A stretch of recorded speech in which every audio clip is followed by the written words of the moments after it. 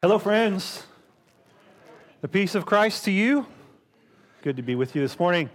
Today is January the 1st, 2023. Can you believe it? January the 1st, 2023, which means that today is my sweet mother-in-law's birthday. And she's here this morning to celebrate with us. And so, any others who happen to have birthdays on New Year's Day? Anybody else? Then we'll just sing to Al. Oh, wait, another? Aubrey was baptized this morning. Hi, Aubrey. We praise God for His work in you and celebrate your life on New Year's Day. So you will remember that every New Year's Day. This new beginning. Today is January the 1st, day of celebration, many celebrations. Today is also my daughter and son-in-law, Emily and Darius's third anniversary. They're celebrating on the river, the one in San Antonio, not the one here. We'll celebrate at the river here at Billie Jean's for lunch, if you're wondering. If you want to meet us there to celebrate Alice's birthday, that's where we'll be. Today is January the 1st, 2023, the first day, the year of our Lord, 2023. How many of you gathered with friends, family to ring in the new year last night? How many of you gathered with friends that you'll admit that this morning? And celebrate the past year and looked with anticipation to, there used to be a time for me when I would actually try and stay up to see the new year come in. Those days are long behind me. If you want me to be awake when the new year comes in, you need to go and wake me up because I will not stay with it. I used to stay with it. How many of you are those? I was talking with Clark. Where's Clark? Where's Clark? Oh, there's Clark. Clark this morning said, "You see the new year?" No, not really. I was asleep.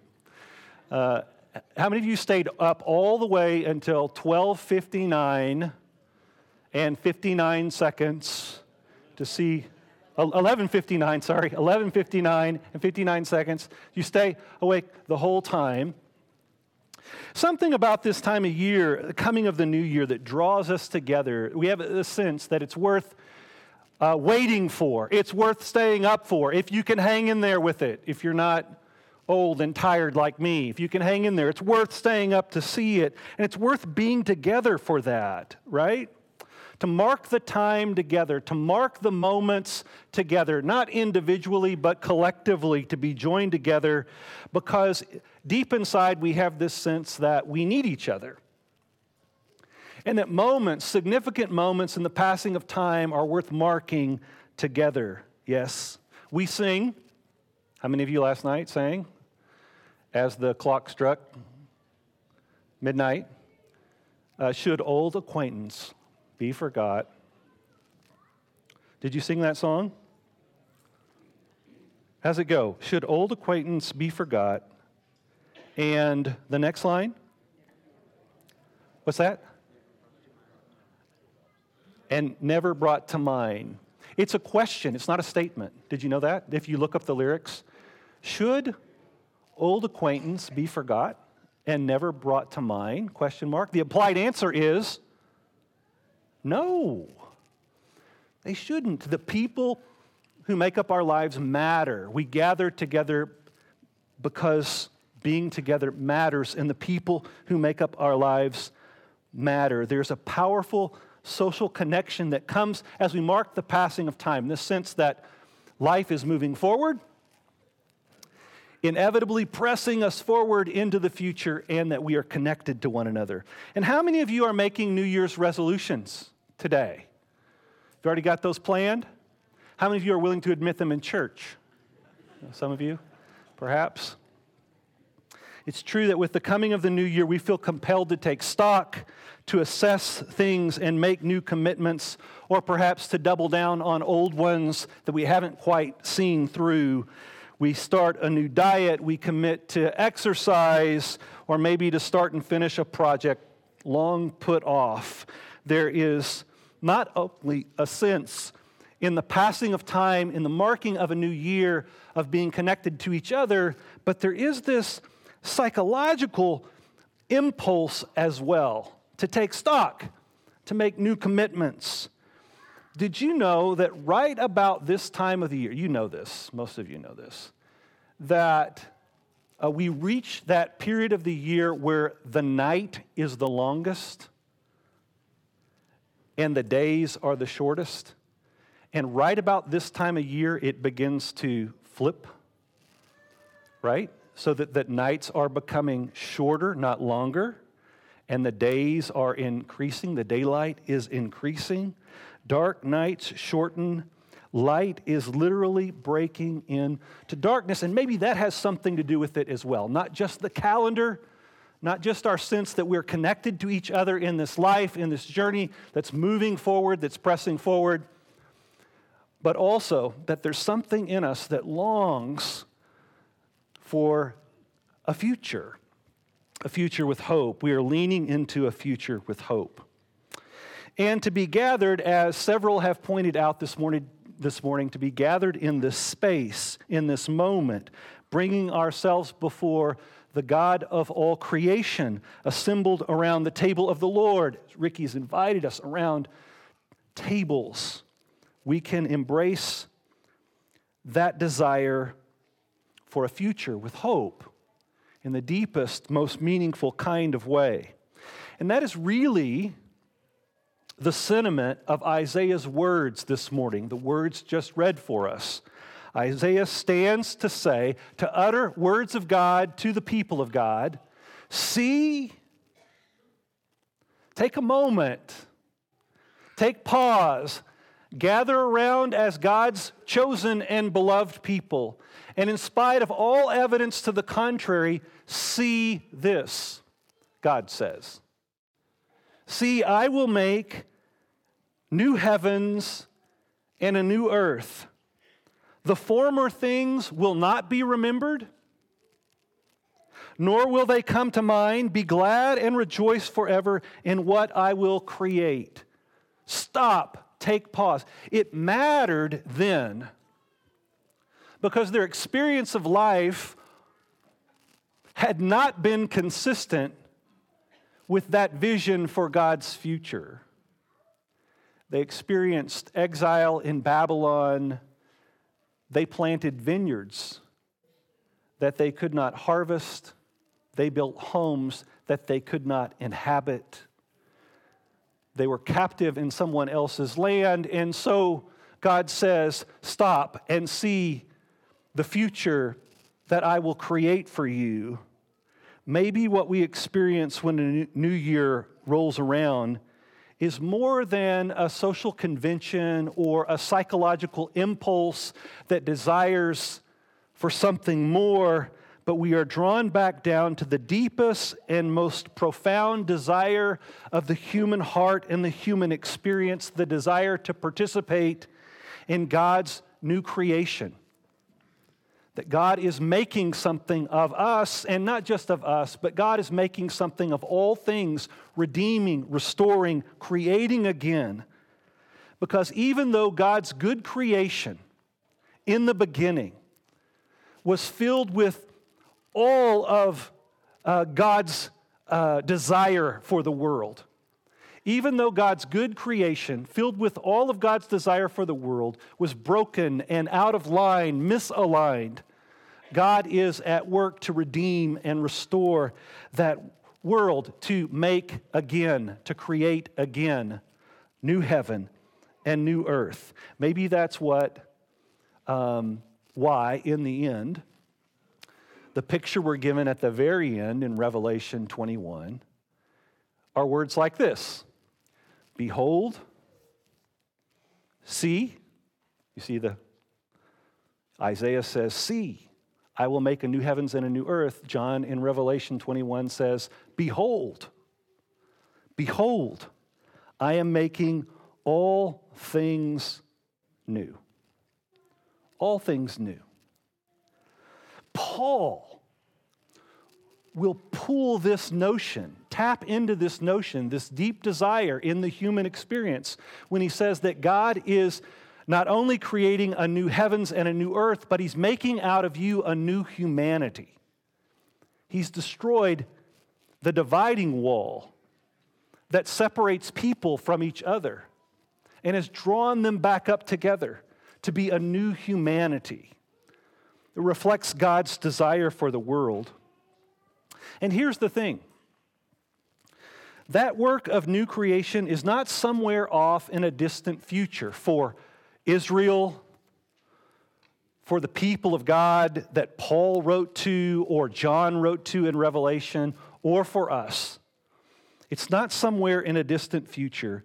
It's been decidedly set in motion and is pressing in on us even now.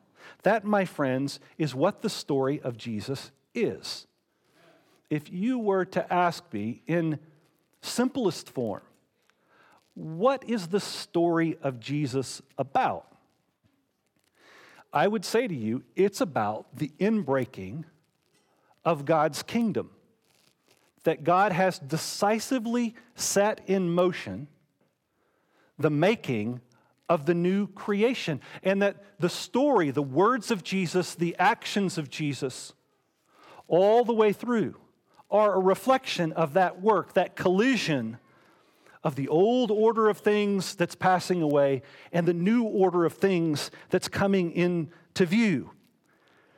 So, as we begin this new year, Scott has shared with us, we will anchor ourselves in that story, the story of Jesus as told in the Gospel of John. Good, you've been paying attention.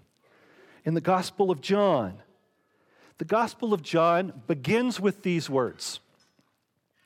In the beginning was the Word, and the Word was with God, and the Word was God. He was with God in the beginning. In Him, all things were made or came into being. Apart from Him, nothing was made. Through Him was life and light, and that light and life was the light of all humankind.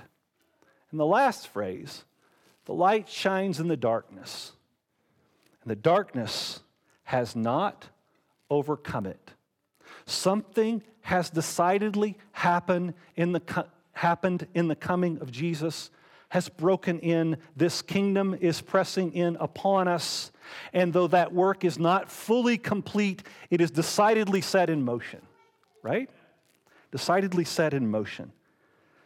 This new creation is already breaking into the midst of the old. And in John's telling of it, there are signs of the new creation everywhere. There are signs of the new creation everywhere. The whole of John's story of the life of Jesus can be divided into what some call the book of signs in the first part of John's gospel and the book of glory in the second half of John's gospel. Isn't that interesting? The light shines in the darkness. The darkness has not overcome it. And everything that flows forward in the book of signs is a reflection of that light. Signs of the inbreaking of the kingdom of God. The first of those signs, anyone recall? First of the signs? I'm not stealing Scott's whole sermon series, but trying to set it up nicely. The first of those signs, Jesus is at a wedding in Cana of Galilee. And when the wine has run out, Jesus turns the water into wine. A sign that something has happened, that points to something else. In the Gospel of John, in the book of signs, Jesus turns water to wine, He heals and He feeds, He walks on water, He raises the dead. These are all signs of the new creation, glimpses of the new creation. The intent is that those who go in the way of Jesus lean into, embrace, participate even in the inbreaking of the new creation. There are signs of it everywhere. You who follow Jesus, are daughters and sons of the new creation. And though the old creation hangs on to us in our bodies. Some of you woke up this morning and could feel the signs of as you creak and groan. And sometimes there's evidence within us that the old creation, sometimes there's evidence around us that the old creation hangs on. You who follow in the way of Jesus are daughters and sons of the new creation, which is beyond all those signs of the old creation. You see and know, embrace, and give glory to God for the inbreaking of the new creation. We participate in the inbreaking of the new creation. There are signs of it everywhere. The phrase that kept coming back to me this week, anticipating the new year and this sermon, is this one: a million little miracles. A million little miracles. I've got miracles on miracles. A million little miracles. It's the chorus to a song, Elevation Worship, called Miracles on Miracles. Have you heard it before? Have you heard the song before? Miracles on Miracles? Some of you, a few of you? All of you have, because it was playing when you came in this morning. Tricked you. You've all heard it. The refrain sticks with me as I read Isaiah 65 and I think about Revelation 21 and I remember Paul's words and I think about the story in the Gospel of John. The old order of things is passing away and the new has come, and you are daughters and sons of the new creation, that there are signs everywhere, miracle on miracle. I've got miracle on miracles, a million little miracles, miracle on miracles. Count your miracles, 1, 2, 3, 4. I can't even count them all. Isn't that clever? Do you like it? You want to sing it? I'll teach it to you. We're going to sing it together. The words aren't on the screen, so you got to pay attention. I've got miracles on miracles, a million little miracles, miracles on miracles. You got that part? I've got miracles on miracles, miracles on miracles. Count your miracles, 1, 2, 3, 4. I can't even count them all. It's easy. You can count to 4. I've got miracles on miracles, a million little miracles, miracles on miracles. Count your miracles, 1, 2, 3, 4. I can't even count them all. See how easy that is? We could sing that over and over and over again. Well, I could. You may be annoyed by that, but I could sing it over and over again. It's stuck in my head. Now, you know those songs that are like an earworm? They get stuck in your head. It was like that for me. And I'd like to suggest to you that if you are a daughter or a son of the new creation, that's the song that plays in our mind. That we believe that the new creation has come and that there are signs of it everywhere, and it's miraculous if you have eyes to see it. Jesus had another phrase when he taught, and he was trying to tell in parables about the kingdom of heaven. Yes? Kingdom parables. And the kingdom parables were stories, words themselves that were intended to be signs that pointed them to the inbreaking of the kingdom, see? And he would say at the end of it, let those who have ears to hear, hear. And in a similar way, in the Gospel of John, the signs that Jesus performs, that people observe, that we see, are let those who have eyes to see. Isaiah 65, the word of the Lord. See, I am making new heavens, a new creation. Revelation 21, behold, there are signs everywhere. The problem is that somewhere along the line, if you're like me, you began to believe that this notion that God might perform miracles now is a relic of the past. God doesn't do things, miraculous things, like we read about in the Bible now. Which I would say, wherever you come out on that, that misses the point. It misses the point. Those of us saved by the grace of God, filled with the Spirit of God, are given eyes to live in the world as daughters and sons of the new creation, which means that there are miracles upon miracles all around us.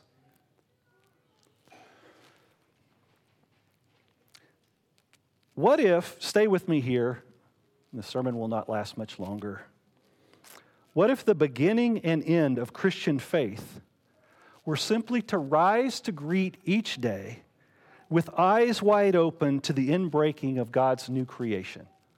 What miracles surround you today? Surround me today? Surround us today?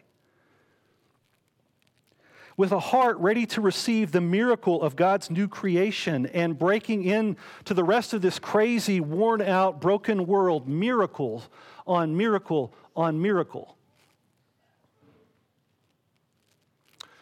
This will not be Scott's sermon series, but I wonder what it would be like to read the miracle stories of Jesus as instruction on how we live today to know the inbreaking of God's new creation in our own moment in the passing of time, January the 1st, the year of our Lord, 2023. When Jesus, standing in the waters of his own baptism,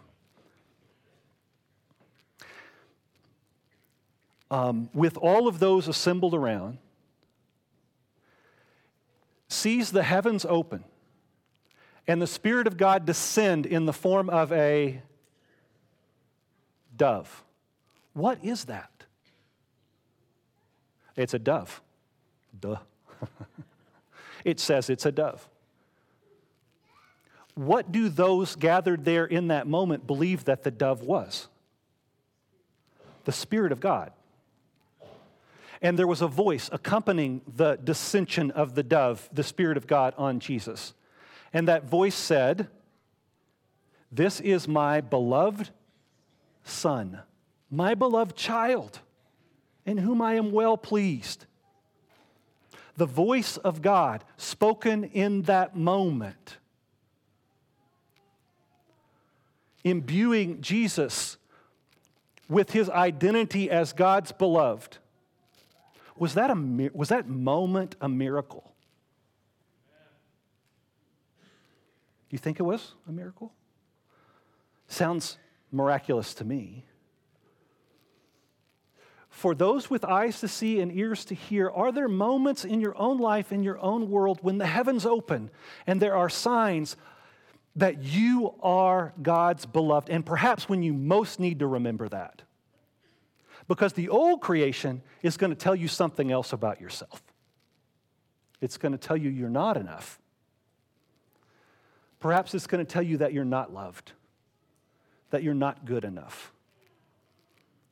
Look, those of us who are daughters and sons of the new creation see these signs. The heavens open, the Spirit descend. It's a dove. No, it's the Spirit of God. It's the voice of God. You are God's beloved. Miracles upon miracles upon miracles. And when Jesus looked out at the crowds and saw that they were hungry, And his disciples said, you should feed them. Or rather, Jesus said to his disciples, you should feed them. And they said, we have nothing. And they said, well, go see what you could find. And they found what? A few fish and a few loaves for the multitude. And they're thinking, hardly enough. Won't scratch the surface. And lo and behold, Jesus blessed and broke and gave, and there was enough for everyone, right? Now tell me, was that miraculous? Was that miraculous? The answer is yes. So that maybe the point of the story is in every moment when you feel like, you look out and feel like there's just not enough. I'm going to talk about this broadly. You look across the world and you see that there are people who live in abject poverty in parts of this world, parts near and parts far. And it appears there's just not enough. Or maybe for some of you at different points in your life, there have been moments where you sat at the end of the month and thought, there's just not enough. I think of my old friends James and Kay Littles, who at the end of each month had to decide, do we buy food or do we buy the medicine that we need? And they couldn't do both. Not enough. Those of us who are daughters and sons of the new creation believe that we do not live in a world of scarcity, but we live in God's great abundance, and we participate in God's great abundance for the sake of the world. We are recipients of and participants in the new creation. Miracles upon miracles upon miracles. When Jesus touches those who are sick, or rather, those who are sick struggle to get just close enough to reach out and touch Jesus and are made whole. That story is not just about some supernatural happening in a moment in time, but it's about we who believe that the life that God holds out in Jesus makes things whole, regardless of the evidence and the experience to the contrary. You are daughters and sons of the new creation. My hope and prayer for us together as we journey into this new year and as we dive deeply into the Gospel of John is that we will see miracle upon miracle upon miracle in the book of signs, but also in the experience of our world around us. That we will live out of wonder and awe. Did you see that? Can you believe that? For even me? Out of wonder and awe at God's goodness and God's grace and God's persistent presence, we've got miracles on miracles. It's not just relegated to the book in the past, but miracles upon miracles. And it's not just when people are sick that we pray for miracles. It's in every waking moment. God, give us eyes to see the inbreaking of your new creation in little ways, in the rising of the sun, in the setting of the sun, to the setting of the sun.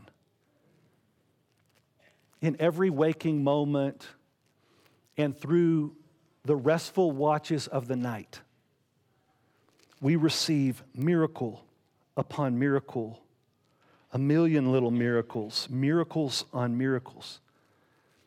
Count your miracles. 1, 2, 3, 4, I can't even count them all. Let's pray.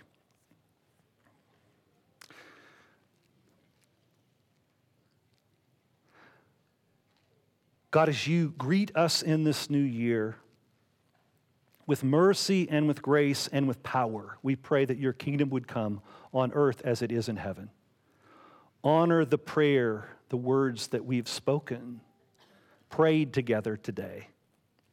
your kingdom come, your will be done on earth as it is in heaven.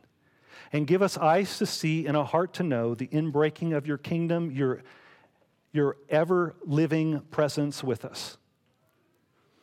And give us the courage to declare miracles upon miracles upon miracles, that we might live in gratitude, in wonder, in awe, and in praise. We pray in the name of Jesus. Amen.